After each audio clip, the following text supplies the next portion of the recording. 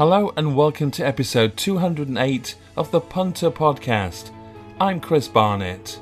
Day 2 at Royal Ascot sees the Group 1 Prince of Wales Stakes and the ultra-competitive Royal Hunt Cup feature at Royal Ascot again this year. Today we'll hear from trainer Alice Haynes. She joins us to talk about her unbeaten 2-year-old Maximum Impact, who runs in the 5 furlong Windsor Castle Stakes at 6:10, the finale on Wednesday's card. City AM racing editor Bill Esdale previews all of Wednesday's action from Royal Ascot, with the tote's Jamie Hart joining us once again to talk about those unique whirlpool betting opportunities.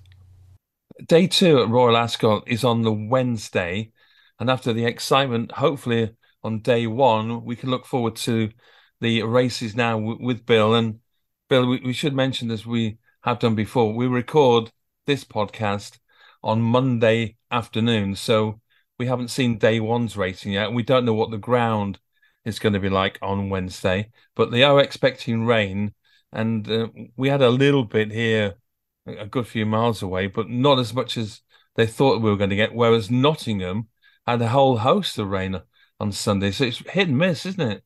Yeah, it's just the volume of these kind of thundery showers and where it ends up hitting. So, like you say, Nottingham got drenched, but Ascot, I think they had under 2 mils on Sunday into Monday. So they ended up watering today, Monday, 5 mils.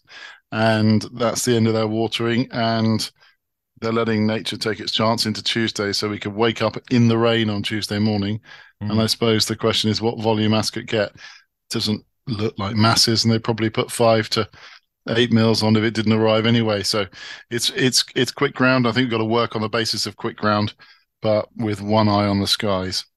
It would have to be a deluge to really change it on the day, though, wouldn't it? I mean, Ascot, and I'm not going to put too much down, they're going to put enough down, but it'd have to be a real big thunderstorm to change things very quickly.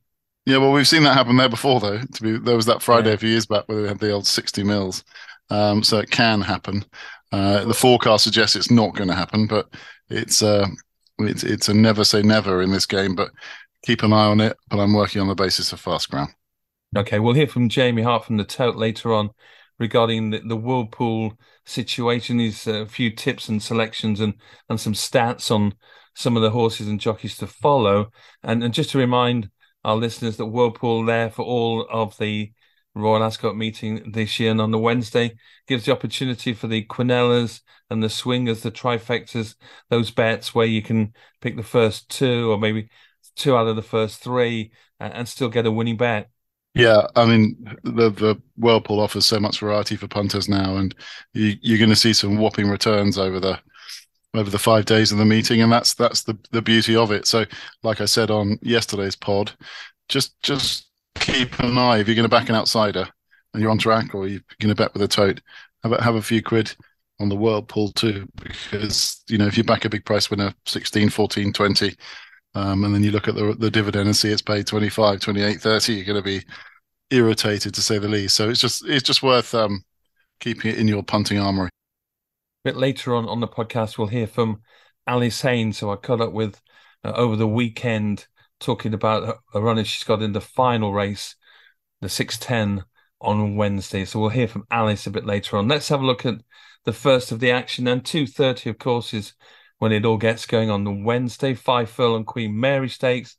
It's a Group 2 for the fillies. There's going to be 28 of them if they all go to post for this one. And the likes of Beautiful Diamond for Carl Burke, who has some great 2-year-olds. She won her only race. Will Buick rides Born to Rock for James Chappell Hyam. Gotta Love a Grey, another Carl Burke horse. The Americans are coming over. Wesley Ward has got Bunyan, who's got blinkers on. Only beaten her by a nose. That was over 4.5 at Keeneland. That's the kind of trip he likes to bring him over with. But this looks really, really tough. Yeah, always is a tough race to get lid on, because you've got lightly raced fillies that there could be a superstar amongst them. It's just finding out which one it is at this point. His favourite, Beautiful Diamond, looks the the most obvious, expensive purchase. Got the job done really well. First time up for Carl Burke. He's got a whole host of really good 2-year-olds. This was a horse that cost 360 grand at the sales, and she looks really smart. So she's around 5-1. She's the safest kind of option here. I think she'll be right bang there. We haven't even mentioned the dreaded draw, so we don't know whether being drawn near the stand side is where you want to be. I'm not even going to guess at this point. But she's of the market leaders, she's the one that kind of ticks all the boxes for me. They're similar types towards the top. Born to Rock, Jane Chapel-Hyams, filly, once race, won really nicely. Midnight Affair, who we tipped up, who won last time, had a couple of runs, but she's getting better. They're all kind of much of a muchness. Um, but I think Beautiful Diamond is the one I want to be with at the top of the market at around fives and at a much bigger price. Um, you could go for anything really, but I thought the Balding horse, Flora of Bermuda, James Doyle rides for Andrew Balding around 33-1 chance, was really painfully unlucky in that Beverley race behind um, Midnight Affair and is 33-1 each way, 5 places with Coral. I thought she could take a step forward and could easily hit the frame. So I'll go Flora of Bermuda, and I'll probably put her in kind of a Quinella with some of the top ones like Beautiful Diamond and maybe even throw Born to Rock in there. So that's how I play the opener.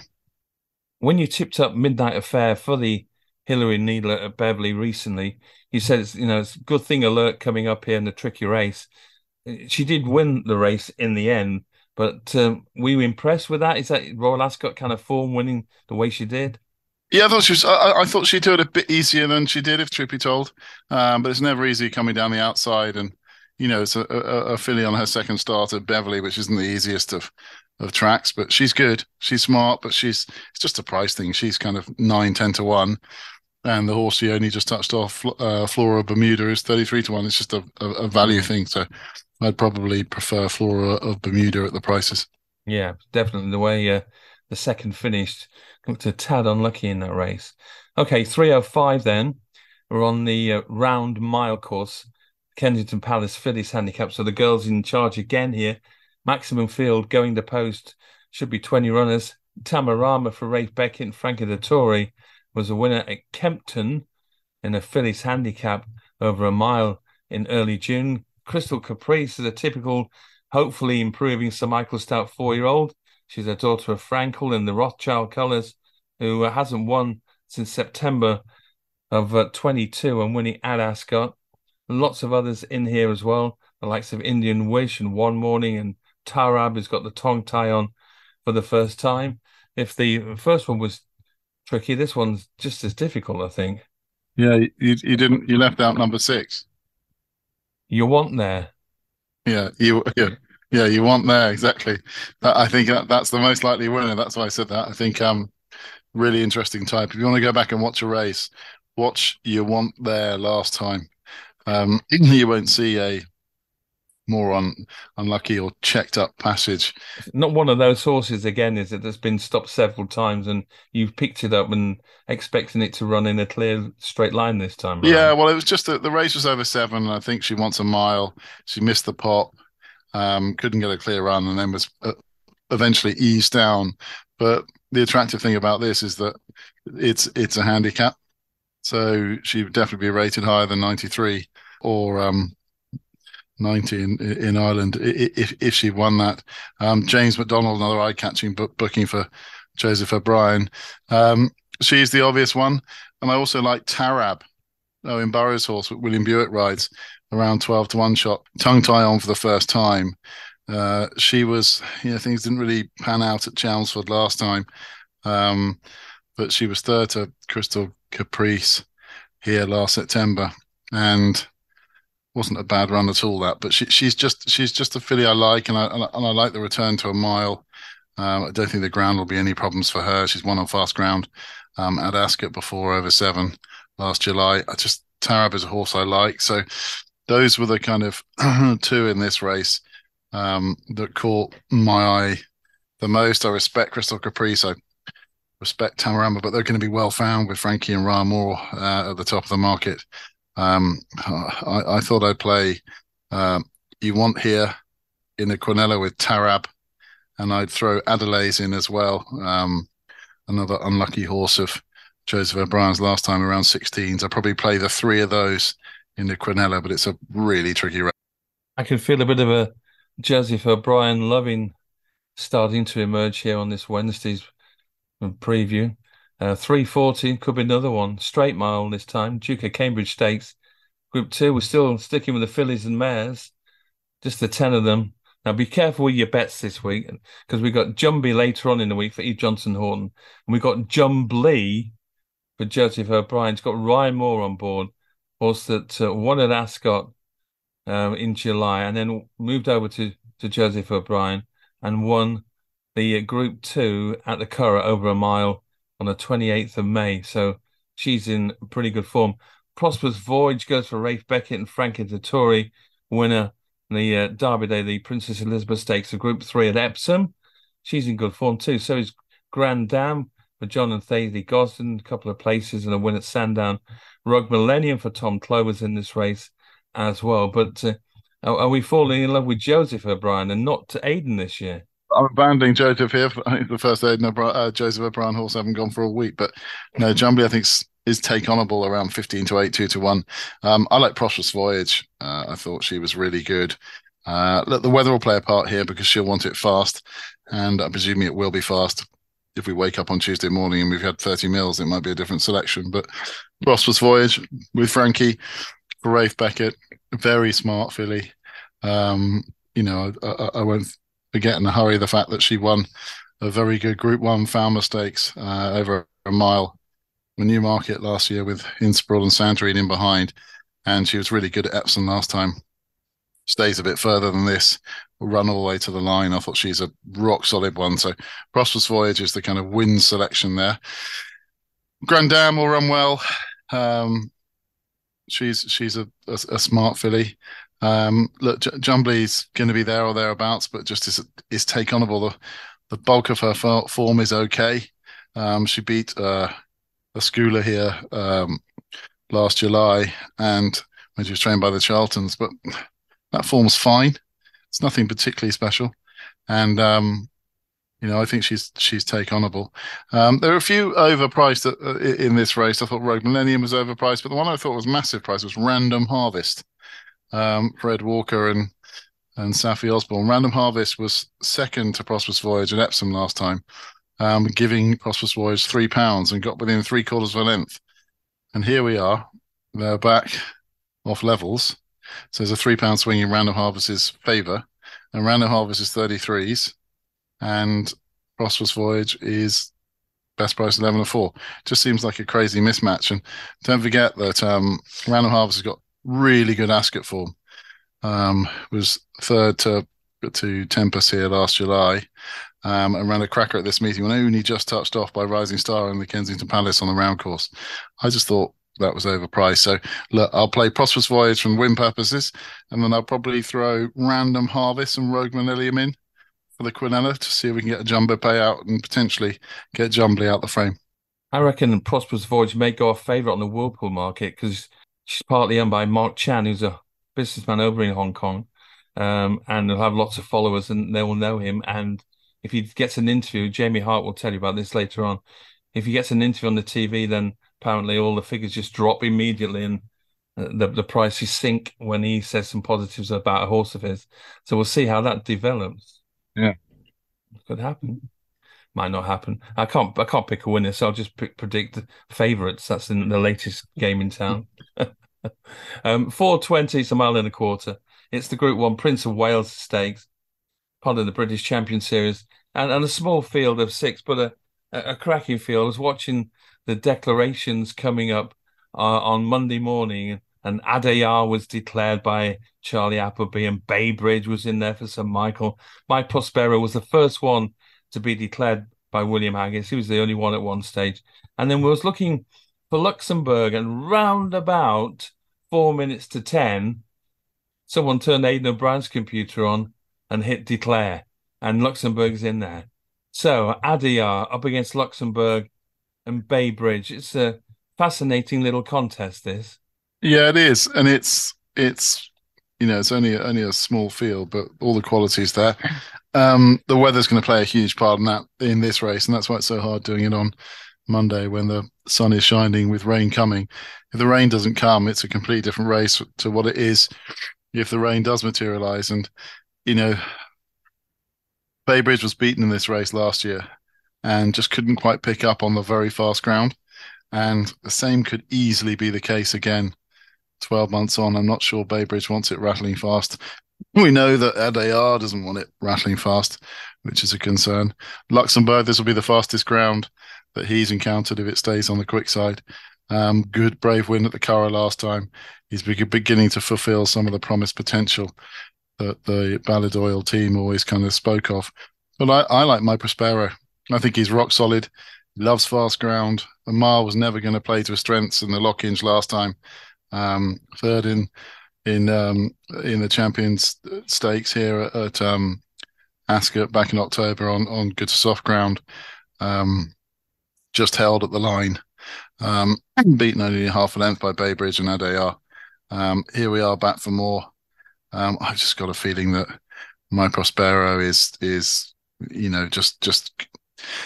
going to take the step up now that he's a 4-year-old, and that run would have put him spot on for this. And he's just a value at 4-1 against these, but it promises to be a real good race. Yeah, looking forward to that on Wednesday afternoon.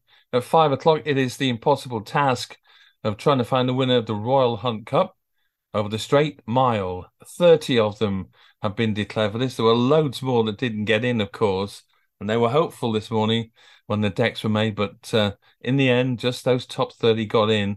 And I don't even know where you want to start. I mean, the King's got a horse here, Reach for the Moon. There's another one of those horses that keeps promising to win and finishes second 3 times in a row. Hasn't won since August 21 over 7 furlongs at Sandown. Couldn't get any further apart from the Royal Hunt Cup from that. We've got loads of them in here that on the day could do it. I imagine the draw is going to be massively important. You've got to be where the pace is, haven't you? Yeah, always where the pace is, and you've got the two favourites, Perotto and Reach for the Moon, drawn in 13.32 against the Standside Rail. And they just keep on thinking about when Real World won this all the way out on the far side on his own. Yeah. And everyone said you have to be drawn high, can't possibly win from. And then he went and Real World won it from all on his own over on the far side rail. So I think you have to take this race for what it is and not get too tied into the draw.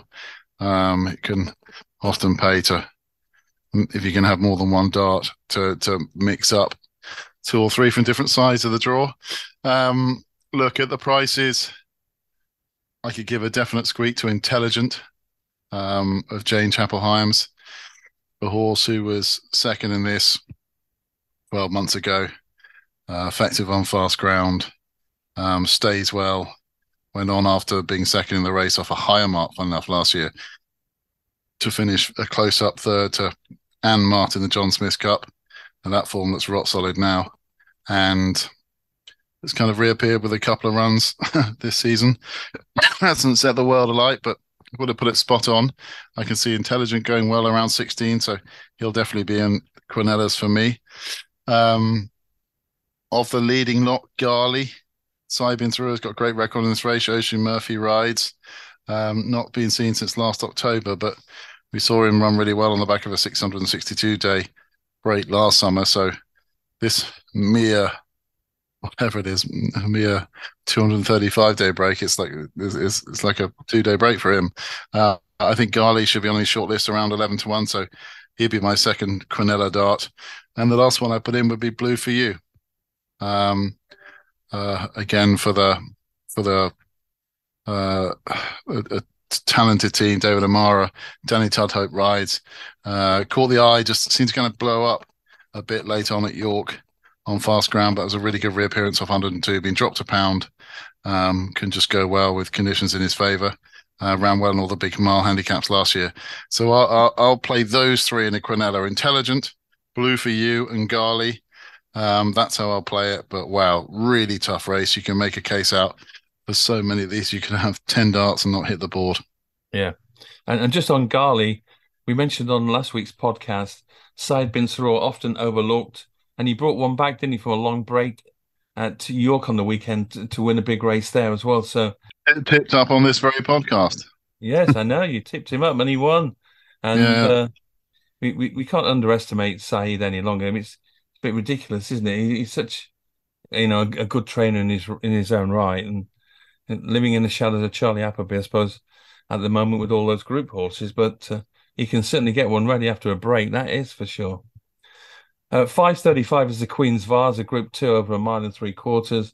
14 looking to go to post. The unbeaten Gregory, who's 2 from 2 for the Gosdens, got Frankie on board. Another runner for the King and the Queen, Circle of Fire, Sir Michael Stout with Richard Kingscote. Chess Piece, Simon and Ed Crisford won 2 of 3 of its races. Peking Opera for Aiden's Yard, son of Galileo, comes over, won 2 of 3 of his runs with Ryan on board. And there's some other nice horses in the race, which, Bill, is the Queen's Vase. yeah, good race here, and a warm favourite here will be Gregory for new connections for Frankie Dettori and John Gosden. Really impressive at Goodwood last time on good ground over 1 3 miles. That was in the old listed cocked hat states. Going to be bang there. I suppose the only negative is the price, really. The kind of 3 or 4 to 1's long gone. Is now 7 to 4 in the place. First big step up in trip here, so that's a big question mark too. So look, rock solid, going to be bang there, but just probably not a bet for me at the prices. Got some decent horses opposing: Circle of Fire, Chess Piece, Peking Opera. There's lots of good ones in here against those. You've got Peking Opera, who's the Aidan O'Brien run. I mean, he's had plenty of winners in this race in the past, and this is a son of Galileo who won nicely last time, admittedly on softest ground. He'll run well. Circle of Fire is a usual Sir Michael Stout, potential improver, who kind of ran on late behind Military Order on the all-weather last time and might well just step up again for the step up in trip. But the one I liked, fun enough, was Chess Piece. I thought Chess Piece was really interesting here. He's runs for Godolphin. He was an impressive winner at York last time. He's just changed ownership. I literally think he's changed ownership as in today, because it hasn't been registered yet. But he runs in the Godolphin colours, which is an interesting thing that the Crisfords have a horse that running for Godolphin, because he has. He changed ownership today. Just seen that on the Racing Post site. But Chess Piece is a horse I really like, so that would have been a private sale. But he's a horse that loves fast ground. The one disappointing run was at Newbury on soft ground. You could tell he didn't like it. He won both his other starts around it. I think he'll improve for the step up in trip. And yeah, by Nathaniel, I think he is really interesting. And 7 to 1 is a fair each way shout in a wide open race. I'll go Chess Piece. The final race on Wednesday at Ascot is at 6:10. It's a listed race, 5 furlong, Windsor Castle Stakes, big field here, over 20 in this one, 26 at the moment. We'll hear from Bill and his thoughts on what looks a wide open affair for these 2-year-olds. But before we do that, as promised, we're going to hear from Alice Haynes. Caught up with the trainer on the weekend. She runs a Maximum Impact. She absolutely loves this horse. It's in the Ammo Racing colours, so Kevin Stott is on board. The horse has won both of its races so far on heavy going at Leicester and then at the course at Ascot on the 3rd of May. And when I spoke to Alice, I was saying how well he's done in his career so far. He's 2 from 2. He's done nothing wrong, first time out. Obviously, he had to defy odds of ground which probably wasn't really raceable, and then obviously there was no stalls. It was more in the end like a racecourse gallop, and then the real test was then going to Ascot, where he came up against Action Point, which is obviously Archie Watson thought a lot of, and still does, and they both had experience, and Archie Watson had the rail, and he showed his tenacity, and the penny really dropped sort of when he got his head in front 100 yards from the line and drew clear, and that's what I thought was a really smart performance. He's done nothing wrong. He's come on from that run. He's sort of switched on a bit. He is a very laid-back character. I think that's just Havana Grays, though, and look, we don't know what it takes we don't know, as a yard or myself, know what it takes to have a Royal Ascot winner or 2-year-old, but surely he's got to have a live chance, and we'll know more on Wednesday. And after he won at Leicester, as you say, it was on heavy going and there were no stalls, and he won by 12 lengths. Did that put sort of a little bit of pressure on you to sort of not know how good he could be? Well, it was more, where do we go next? We decided to go to the conditions race, whereas we could have gone for another novice, but he still had to jump out the gates, and it was a little bit like a first run again, of jumping. He jumped smartly, and it was pleasing to watch. Of course, you went to Ascot, as you say, and won in May. How important do you think that track form is for you, going to such a large meeting as Royal Ascot, to have the experience there on the track? Yeah, well, obviously it's all going to depend on the draw, whether or not he'll get to come up that rail. We won't know. All I know is he'll take preliminaries very well. I know he'll go around that paddock with everyone watching and a lot of people there, and he won't care. He won't give a monkey's. He's like that. He's a very professional lad. Obviously, they're all 2-year-olds in the race. Did the 2-year-olds even grow during the training period? I know they always talk about from 2 to 3, but have you seen a difference in maximum impact already? He's gone and probably put 16 kg on since his last run, and he's really he's actually matured and strengthened, which is good to see. He's not the biggest, but he's not the smallest of horses. But he's definitely matured physically with that conditioning and conditioned through his training. Yeah. Obviously, Royal Ascot is always mightily tough, and all of the runners at the top of the market. They're all going there. Yeah, exactly. They're all going there. All of them going there thinking they've got a great chance. How do you know that he's so good? What does he do at home that really impresses you? Oh, but he just finds everything so easy. His work, he finds everything very easy. There's not many questions asked of him at home, because he just finds everything quite easy. He has that lovely way of going, sort of have his ears pricked the whole time, and that's just him. He sort of eats, he sleeps, and he enjoys his exercise.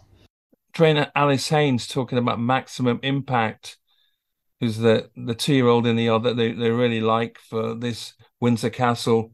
We've got to the likes of Barnwell Boyner for Charlie Johnson, who's won his race.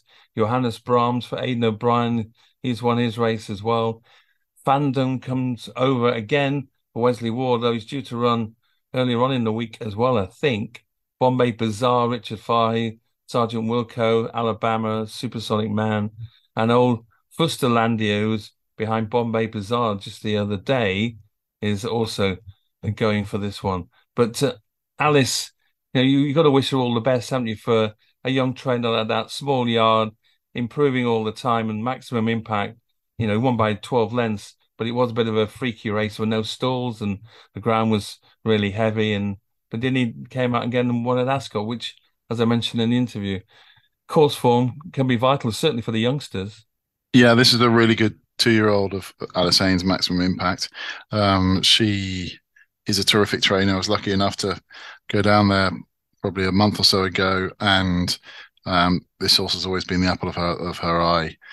Super talented, very speedy, really good temperament. Look, it's great when you can get younger trainers that are trying to break into the big time, that can go to these races, meetings like Ascot, and potentially have a big say. And she's placed this horse in the right race. I think he's got an excellent chance. His temperament will help him enormously. There's lots of speed here, and the judging of pace is going to be tough. Fandom holds an entry in the Coventry on Tuesday. It'd be difficult. Yeah, I suppose it depends on whether the rain arrives or not. But if he lined up here, he'd be the pace on the stand side. Barnwell Boy, very speedy horse of Charlie Johnson that Oisin Murphy rode to win on debut. He rides again. Is drawn over the far side. Look, you can win your race and finish on one side and finish 10th. That's the frustrating thing about this. But you can make a case out for so many. You even got an Aidan O'Brien, a really well-bred runner in here just to make things. Johan Brahms comes in here, son of Sayuni, who won over 6 on his double. He drops back in trip, going to be speedy. So it just makes life tough. I'm going to stick stay loyal with Maximum Impact. I think 7-1 each way, 5 places is rock solid. He's got his tongue tied down. I think he'll run really, really well. He will be the base of my kind of Quinellas. And I will throw in Bombay Bazaar. I really like the way he got the job done last time. He brings more experience than plenty of others here. Richard Fahey's horse. That was a pretty hot race he won at Beverley last time. Beat there's some big reputations there. Fustalandia of Richard Hannons and Room Service. He got the job done well with a penalty. I think he'll run really well. I'll put him in, and I'll put Barnwell Belt Boy in there as well, because I just think he could be very good. So those 3 will be the formation of a Quinella, but my main selection will be Alice's horse, Maximum Impact, and I hope he wins.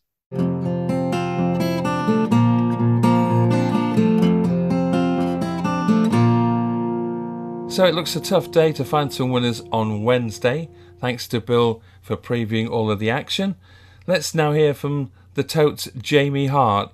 He works in the Whirlpool markets and is going to explain just how these markets work, some of the selections and stats for the Wednesday afternoon at Royal Ascot, and just how global the Whirlpool market is.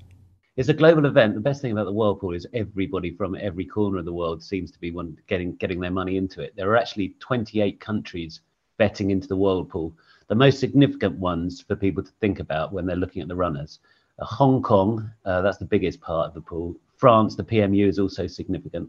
Australia, we've got a good few Australian representatives this week, and the USA, of course, the Wesley Wards, and we've got a couple of other trainers as well sending stuff over from the USA. Yeah. So Hong Kong, France, Australia, and USA. Think about those, because they are all betting into the Whirlpool. So if you have a fancy that isn't from one of those countries, then the chances are you're better off betting it on the Whirlpool. It's quite incredible, isn't it, that the percentages and the amount of money, and we talk every week about Hong Kong on our podcast, but the Whirlpool markets, what they do, like for the Derby and the Oaks, and what they've done this year, and the Lockinge as well, so those big races, how much more money goes into the pool and how much more money goes back to racing in the end?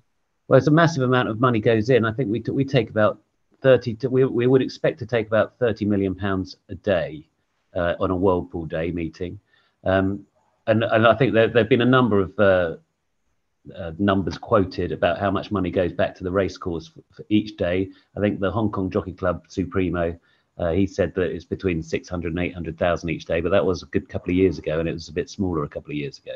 Mm-hmm.